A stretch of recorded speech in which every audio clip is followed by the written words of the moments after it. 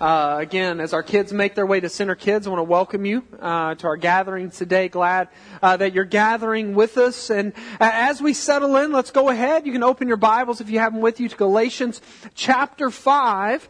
Where today, what we're going to do today, we're going to kind of begin the process of not necessarily pivoting, but looking at what Paul is going to do in leading us into the product of the freedom that the follower of Jesus has been given through the finished work of the Son. You see, the last 2 weeks, what we've been doing is we've been building on really Galatians 5 verse 1, which what Paul says, he's laid out, really this is what the gospel is. There's no other good news. Circumcision won't get you there. The fulfillment of the law won't get you there. Whatever it is, whatever you're putting your hope in, nothing but Jesus will give you the freedom that you're after. And so what he says it's for freedom that you've been set free. So Jesus, through His life, death, and resurrection, has brought our freedom. He purchased our freedom. But in that, we are now given not only new life, but this freedom to live freely.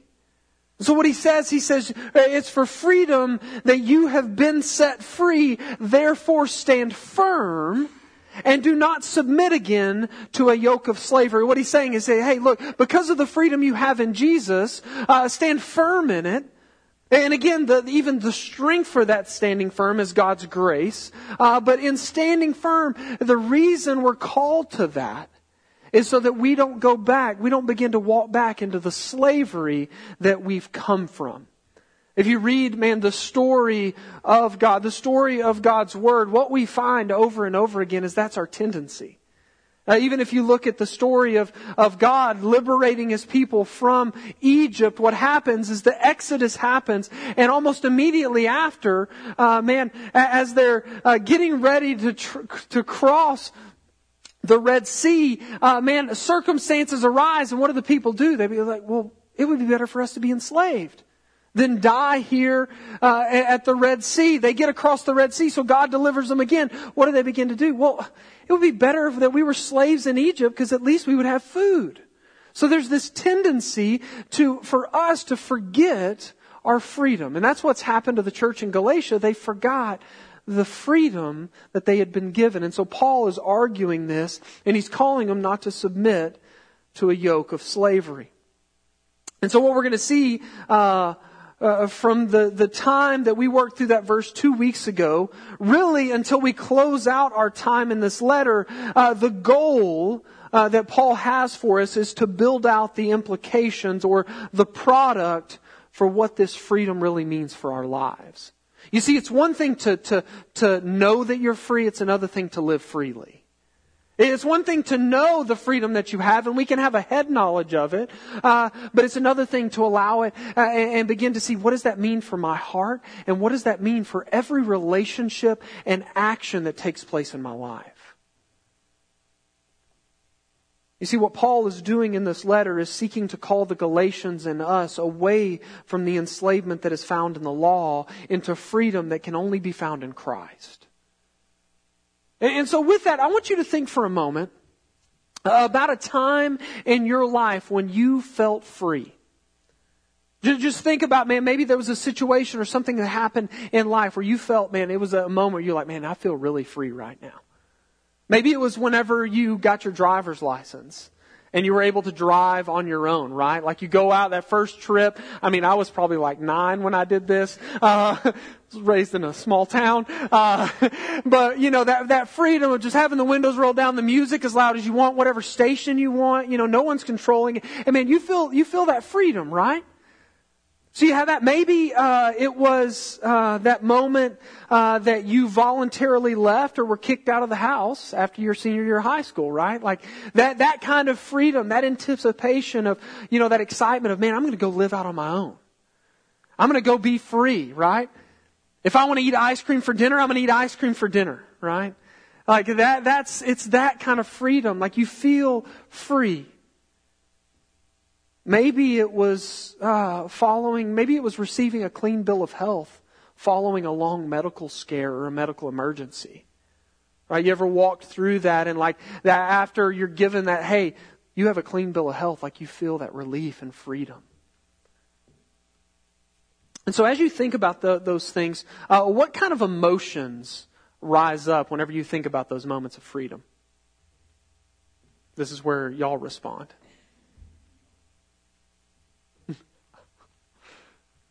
What kind of emotions? Happiness. What else? Relief. Joy. Rest. Like sometimes, like, man, even like tears of joy, right? Like when you experience that kind of freedom. You see, the thing, as we think about those moments, as we think about the emotions and the responses that often come from those moments, the thing about each of those moments of freedom is that while good, they are never enough. And guess what? Like we all know this, they don't last. It's as if you're free for a moment, but then if given enough time or distance from the freedom you thought you had, it wears thin. Or you find yourself enslaved, or as Paul said last week, you are boxed in by something that seemed better, but really the reality is it was only new. The sheen is wore off of it. It's no longer freeing in the same way that it was. And so you have to go and try to seek freedom elsewhere. So one thing that I love, that I have a lot of just like random interests, things that I just like to learn about and read about. And one of those things is that I love the idea of space exploration and flight.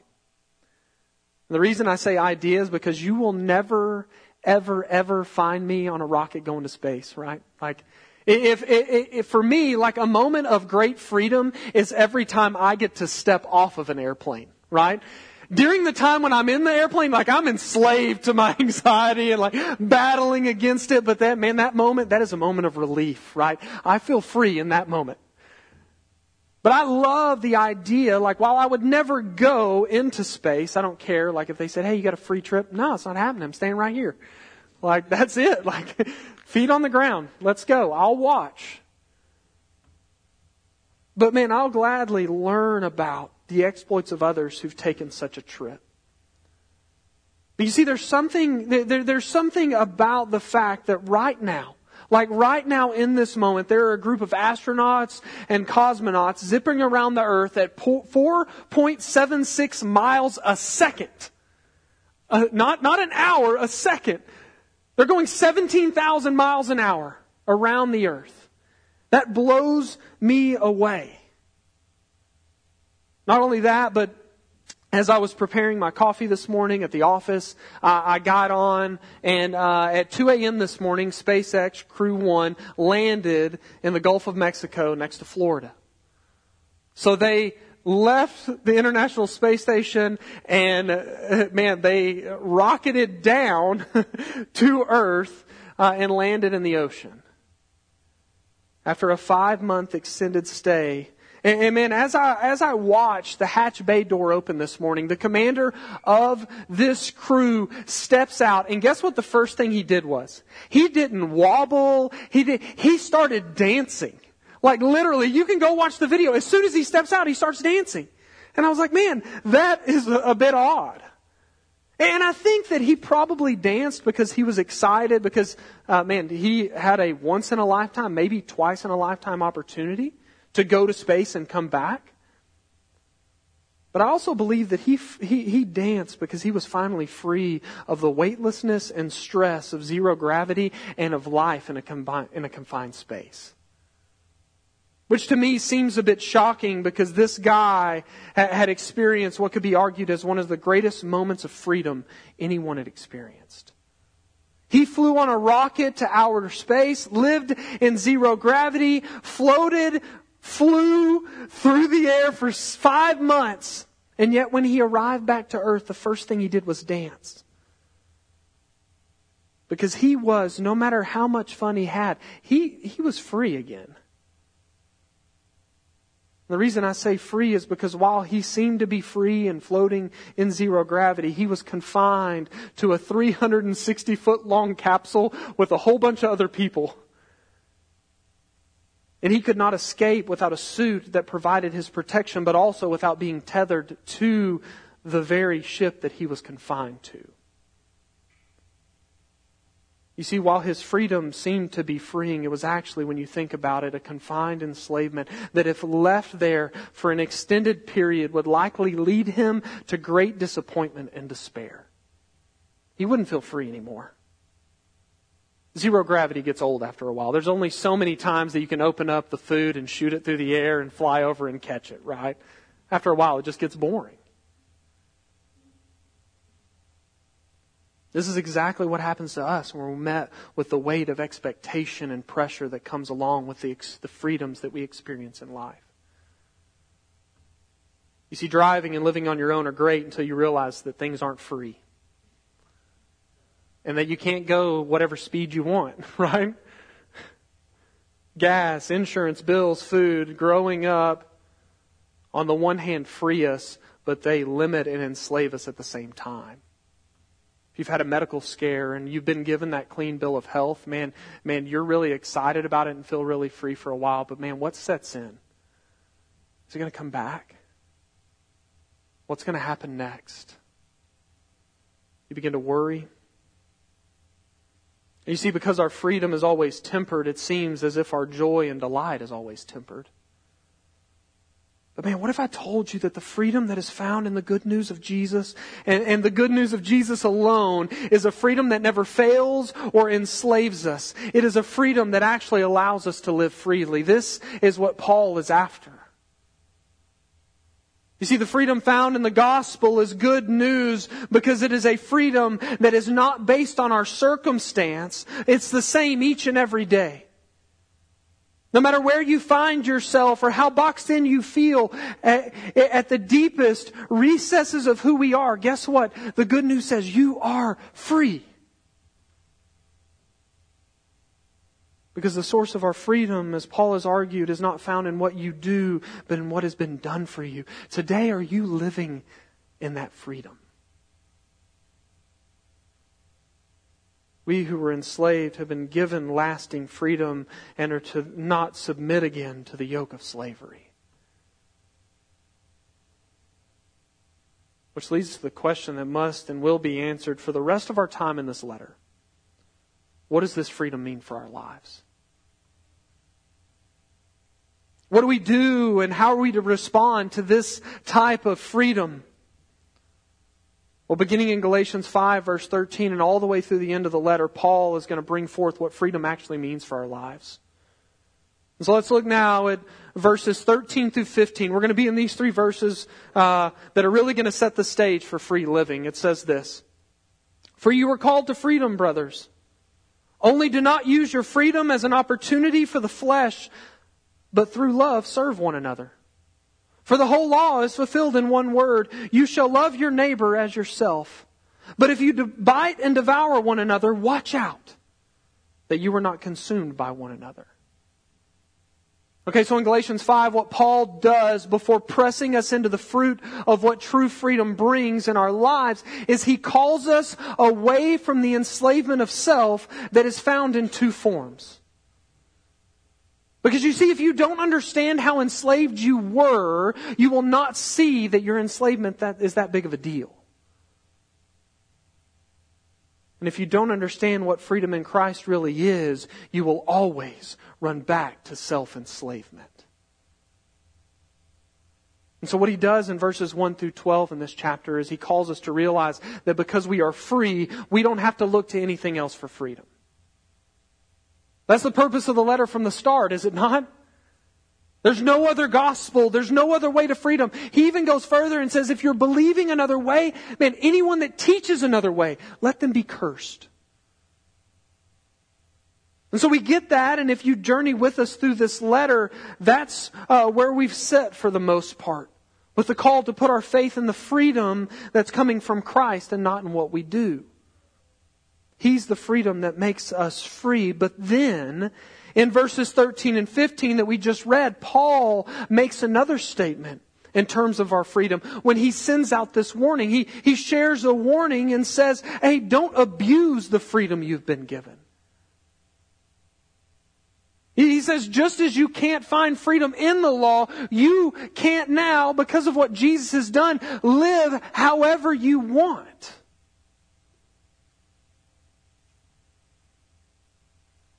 And so let's just stop and break down this layer of gospel freedom that's brought forth here. Because, man, I would argue that when we think about freedom this way, it's easy for us on the one hand to think about, man, I can do whatever I need to do. But when that's cut away, the other side is, man, I'm going to do whatever I want to do. But as Paul's going to do today, he's going to cut that away and he's going to show us something different. And I believe that this type of freedom goes against the way that we view freedom, especially as Americans. Like, our view of freedom is vastly different, even if you go to another country, right? Like, if you go to another, like, we've gone to Honduras and drilled water wells, or if you've gone, I've gone to Haiti, or if you've been to Africa, or wherever it is, like, you go there, their view of freedom is way different than our view of freedom, right? Like, sometimes, and we call it, our view of freedom, or it's first world problems, right? We're upset about something, it's like, well, that's not really a that's just first world. That's just, man, something that is a blessing to your life. You see, Paul's argument has been that freedom defined is a life that is hidden in Christ's finished work alone. And therefore, and because of that, it is two things. It is relational and it is dependent. It's relational due to the fact that apart from a relationship with Jesus that is given to us by grace through faith, you have no life. So it's relational. But it doesn't just affect our relationship to God. If you've been a part of Men's Equip, if you go and look in the closet in the foyer area and you open it up, there's a stick man in there with a mustache and a ninja thing called Disciple Man. And Disciple Man reveals to us or shows us what it means, what the gospel means for all of our relationships, and why it is so deeply relational. You see, the good news transforms first and foremost our relationship to God. But secondly, it transforms how we view ourselves, which we often miss because we don't want to go there. But man, God is so good that He would actually, by His grace, do that. He doesn't leave us where we are. But then it moves outward. It affects our relationships with others. It affects our relationship to the world around us. See, the good news is deeply relational, but also it is a good news that is deeply dependent. And it's dependent due to the fact that it begins with grace and it ends with grace. That's it. It begins with, this is my beloved son or daughter in whom I'm well pleased, which is how Jesus' ministry began. Not because we are pleasing in and of ourselves, because Jesus was and is, and He sits before the Father and intercedes on our behalf. But also it ends with, well done, good and faithful servant. Not because of what you've done, but because of where you put your faith. It begins with grace and it ends with grace. Nowhere in between are you to be dependent on yourself to be enough to save you. That should be a moment right there, like we talked about earlier, which is like, oh, that's freedom. But that's real freedom. That's lasting freedom. Now, in terms of the way that we view freedom, though, especially as Americans, that's not how we view freedom for the most part. You see, our freedom is proclaimed and found to be in what you can do, in how hard you can work, and how hard you can fight and pull yourself up by your bootstraps. And guess what? I'll say today, man, working hard and being diligent, man, you can find that in the Scriptures. Do everything unto the Lord. But the reason you do that is because your freedom is found elsewhere and not in what you're doing. So you're actually freed up to do. You see, it's the call to freedom, the way we often view freedom that says, I will do what I want to do because I'm free, when I want to do it, and if you tell me I cannot, we'll do what we always have done. What will we do? We're going to rebel, right? Which, hey, that's not just this context. That's the entirety of Scripture, right? Like that's what we see all the way from Genesis 3 onward is this rebellion. It's ingrained in all of us. I've said it before, like, man, you know, one of my favorite days of the year is the 4th of July because, man, you get to see things go boom in the sky. But we have a day every year where we launch things into the sky and watch them blow up as a way to celebrate our freedom, but also to let everyone know, hey, you mess with us, we shoot these things at you, right? Like, we will be free, okay? Like, it's ingrained in us. I even believe that over the last year, what COVID has done in some ways is revealed how much we worship our ideas and ideals of freedom rather than the one who actually makes us free. I think we should wrestle with that today. Man, as you've been met with over and over and over again these moments, how have you responded? Have you responded with the deep trust in that stuff, no matter if it's there, if it's not, doesn't make me free. Only Jesus makes me free. You see, the gospel frees us in an entirely different and yet better way. For the good news gives us a freedom that is beyond any circumstance. That's why Paul in one of his letters says, look, I've learned to be content with whatever. Paul goes on and he says, man, if I'm a free man walking around or if I'm in prison, I'm content because guess what? He's dependent upon Jesus. His freedom isn't found in his circumstance. You see, in doing this, Paul states that while we are free from the aspect of performing for our freedom, this freedom from the law does not mean that you now have the freedom to live however you wish. You see, it's two sides of the same coin. Don't seek freedom in anything else. Freedom is only found in Christ, but also don't abuse the freedom you've been given. It was bought with a price. This is why Paul in verse 13 says that while we've been called to freedom, don't be hindered, as verse 7 states, either by looking elsewhere or by using your freedom as an opportunity for what? For the flesh. Now quickly, let's define flesh, because next week we're going to begin to really look at what the desires of the flesh are and how seeking freedom elsewhere or abusing our freedom leads to unhealthy works of the flesh. So the flesh, simply defined, is the fallen self. You see, apart from God's grace, we are enslaved to ourselves. We say it all the time. We all have sought to be rulers of our own little kingdoms. And guess what? We make really crummy rulers, do we not?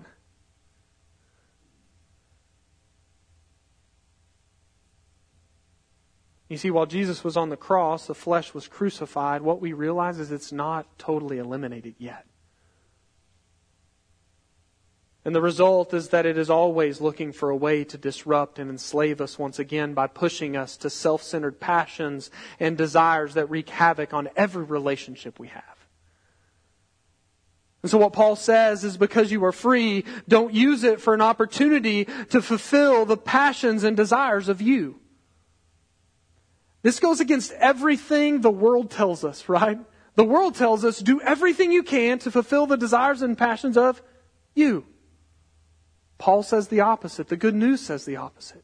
Jesus' life, death say the opposite. Rather, Paul says, live in step with God's Spirit, which is your new identity and nature that again has been given to you in Christ. And through what? He says, through love. Serve one another. Serve not yourself, serve one another.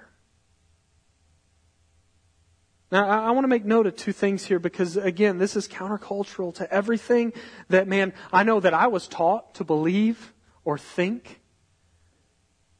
First is this: The product of the gospel taking root of our lives is the denial of self.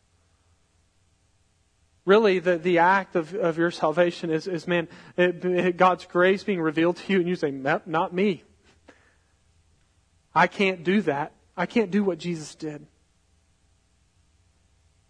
But secondly, the product of the outworking of this good news is always worked out in the context of community. You see, if you are to deny yourself and serve others, guess what? You have to deny the aspects of self that want to isolate you. And instead, you have to be invested in the lives of others. To see this work out, you have to be a part of community. To serve others, you have to be around others. And so we see that we are to serve through love. So really quickly, maybe 1-2 word answers. How have you been served by the church? Not necessarily even this church, but how have you been served through love by the church?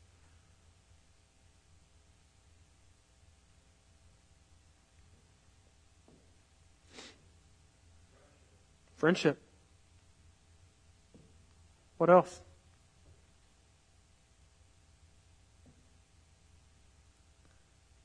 Any of you in the room have had kids and received diapers or meals or had something come up and happen and people just start showing up with meals at your house or, needing some help and you can reach out and people can show up and help. Like we all have been served in many ways by one another.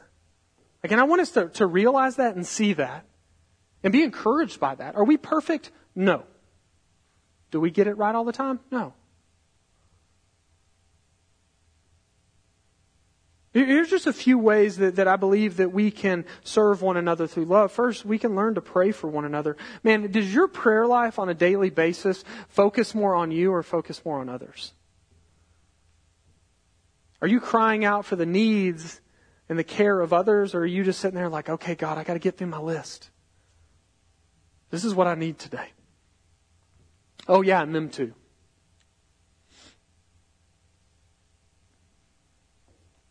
Secondly, you can bear with one another. In patience, love, grace, the long haul. Man, that's what most people don't want. Guess what? The church is messy, but it's a mess worth walking through. The flesh is the opposite. The flesh says this, I'll bear with you as long as it works for me. But if you get in my way or slow me down or do something I don't want you to do, I'm out. Next, we can learn to encourage one another, really encourage one another. And on the other side, we can learn to receive that encouragement, okay? Let's learn to do both. Something we've been talking about in Men's Equip through Joshua is that we would be strong and courageous. This Wednesday, after we got done with our little meeting and prayer time and great food time and laughter, I was outside and Rich walked up and he said, hey, I want you to take heart. And on the one hand, I didn't know what to do. I was like, yeah, I know that's true and you're trying to encourage me, but God, help me take that, help me receive your encouragement. But it was good for my soul to hear that. We need that for one another. And we would say, hey, take heart. You're doing a good job. Not flattery, but encouragement.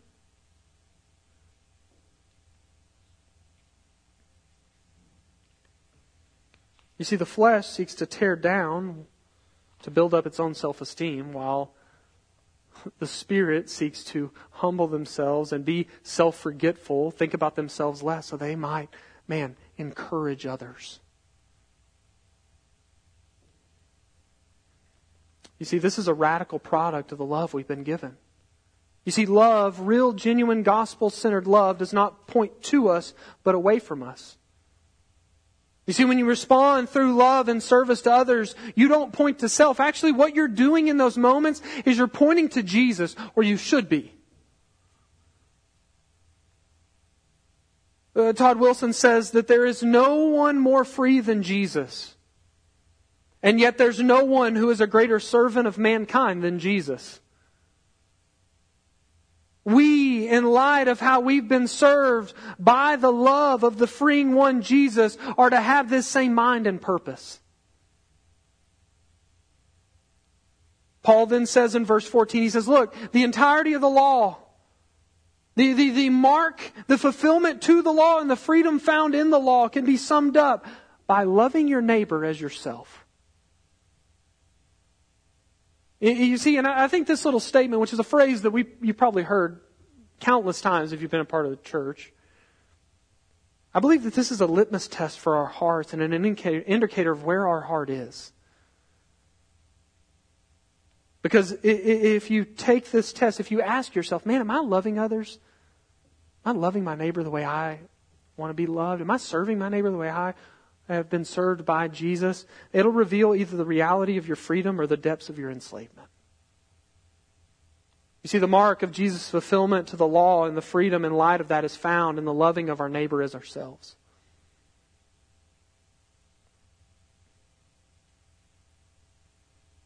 I think as we sit with this phrase, man, I think we need to sit in the reality that this little phrase is something that should be met with our desperate need for God's grace.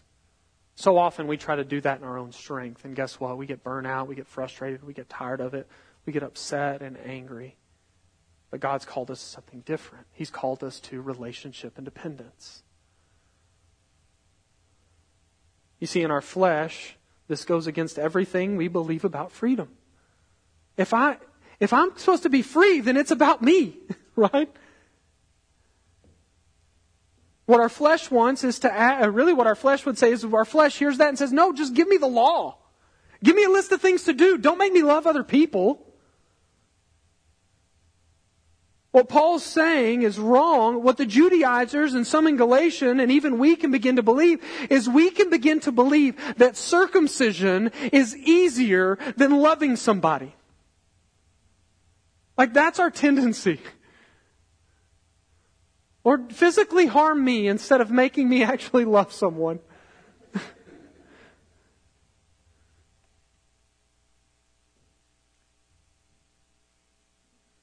This is why our flesh seeks the cop-out of the law. It seeks to say, hey, yeah, but I've done all these things. Was I kind to my spouse this week? Oh, no way. But look at how many times I went to church. Look at how many...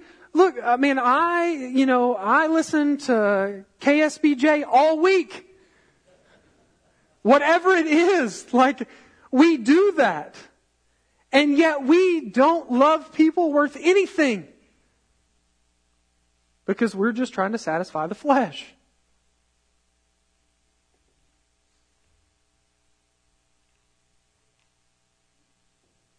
See, the flesh seeks this because it allows us to control and gives us a pride of self and gives us a way out.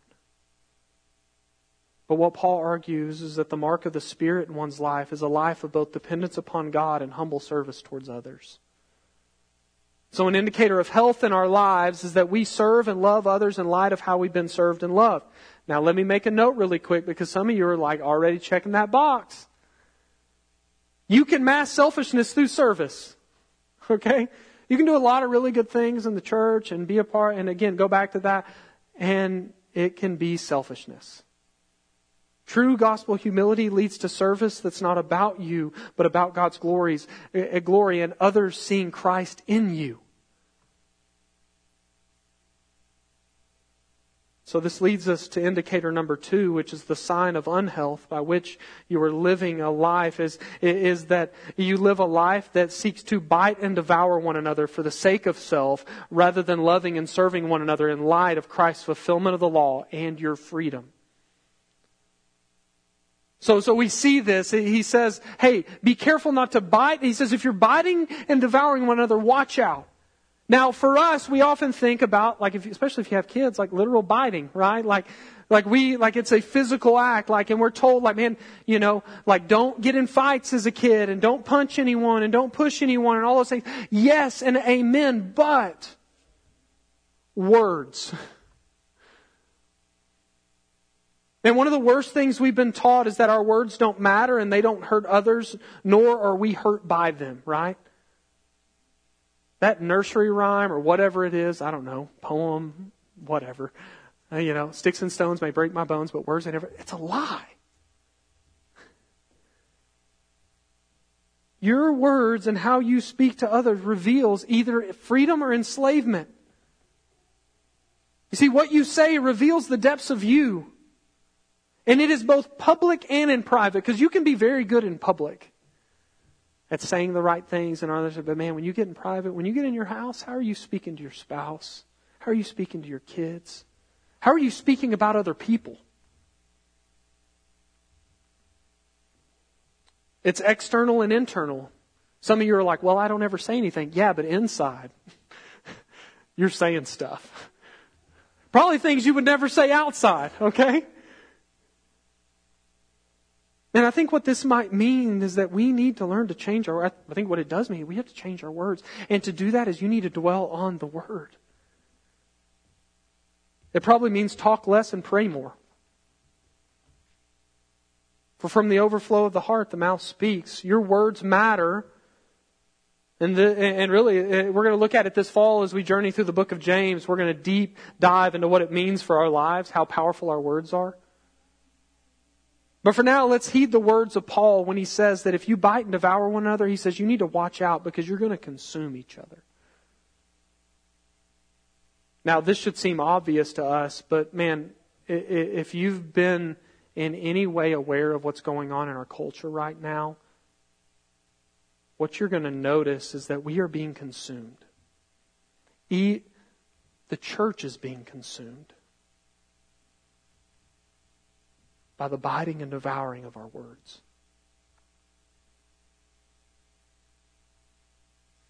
And man, I think the fruit of that is this. If you're a part of Women's Equip, this week in the homework on day 3, Beth Moore says this, or B as I call her. She says, where biting and devouring abound, the spirit is quenched.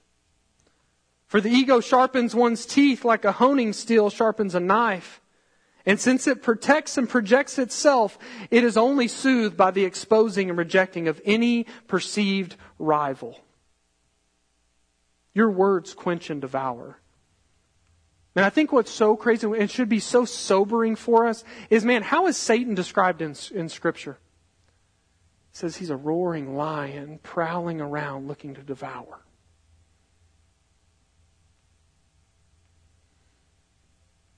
And I think that should sober us up with our words. Today, do you give thought to your words? Man, today, if I were to walk around with you for a week and listen to every conversation you had, what would I hear come from your mouth? What would you hear come from my mouth? I think some of you might be thinking, well, Kyle, if you walked around with me all week, I wouldn't say those things, right? But if you're a follower of Jesus, do you not realize the Spirit of God goes with you all the time? So why do you say the things that you normally wouldn't say at all? Guess what? I matter in no way compared to God's Spirit. And yet we just blow that off. Do you speak with gentleness? What others say your speech is of the good news of the kingdom or the preservation of self? How might you need to repent and begin to speak differently? I think, again, the way you, through repentance, but also, man, you got to get in God's Word. Let's start speaking His Word. Something we say to our kids all the time when they respond poorly is, hey, stop. Is that how we should respond? No, Daddy. Okay, let's try that again. Right? It's, hey, you just don't need to know that it's wrong. Say something that's actually different. Go about it a different way. We had a jar in our house for a long time. I think Haley brought it. It's a mason jar that has little, something in it. And every time our kids would say something kind and have a gentle response and answer, what we would do is we would say, okay, go put some little things in the jar. As a way to say, hey, man, we're trying to instill, we want to have a gentle answer and not an answer of anger. You see, the world around us needs the church to be good neighbors that display the good news of Jesus in word and deed. Brenham needs to see us not consuming one another or other churches, but building one another up through the loving service. Man, our mission statement, Center Church, seeks to be what? To be good neighbors. to love our neighbors as ourselves, to Brenham, Texas, to the world beyond, wherever we go, displaying the good news of Jesus in word and deed. Not devouring, but building up. There's no greater call and no greater opportunity. You see, we are called to be the way of Jesus, who humbled Himself and served us in the greatest way possible.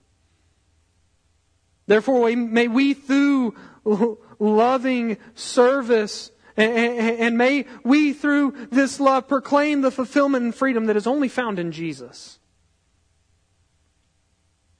May we serve in both word and deed, not to perform, but in light of what has been done. For freedom you have been set free. Don't go back to the yoke of slavery. You have been freed to live freely forever. That's free. That will make you want to dance. It's okay if you do, all right? Like that will make you want to celebrate and worship. That'll make you want to serve others. That'll make you stop thinking so much about yourself all the time. I'm going to have the team come back up, and man, I want us just to wrestle. But man, where are you at today in light of that? And have you turned back to a yoke of slavery? Are you performing today, man? As you think about, man, do you love your neighbors? And guess what? It's not just your literal neighbor. It's anyone around you. That's your neighbor, right? Anyone, guess what, that's not perfect, that you struggle to love sometimes, that's your neighbor. Which is everyone, right? And guess what? People feel the same about you. So it's okay. We're doing this together. That's why we should have grace for one another. Are you loving your neighbor? And are you doing that by your actions? But man, more than so, like, are you doing that with your words?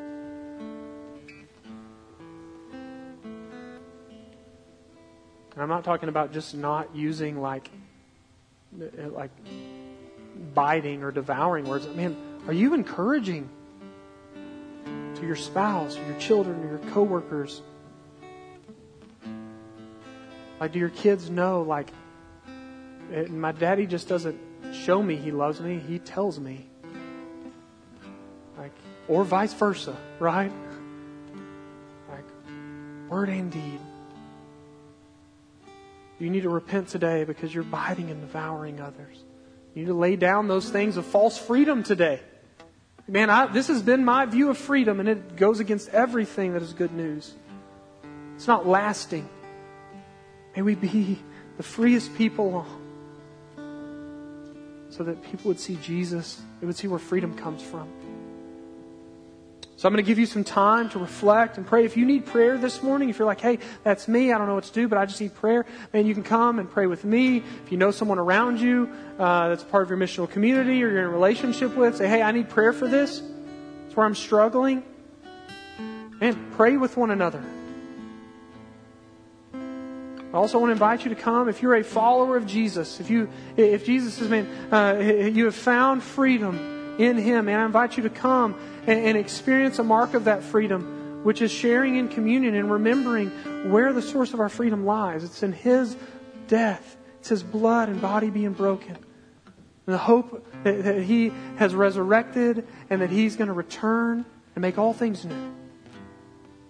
We do that in remembrance of Him, but we live life. We live our freedom out in remembrance of Jesus. It's Christ in you. So God, I pray that by your Spirit that you would reveal and just lay out our hearts before us this morning. That we would see where we are seeking freedom or in wrong things, or turning to yokes of slavery, or seeking to bite and devour and strictly serve self instead of loving our neighbors. God, may we be a people that don't just say, hey, I go to a church that says they want to be good neighbors to Brenham, but that we would be a people that are actually good neighbors to Brenham. And it would begin in this room. That you would deepen and grow our community in transparency before one another. That you would renew our hearts.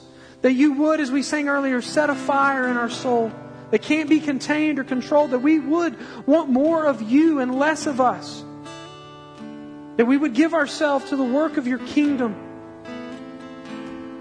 and the building up of others and the proclaiming of the freedom that's only found in you. We give you praise and glory and honor because you are the only one who deserves it. And where we seek to step into those areas, may we repent and receive your grace and mercy and live accordingly. In Jesus' name, amen.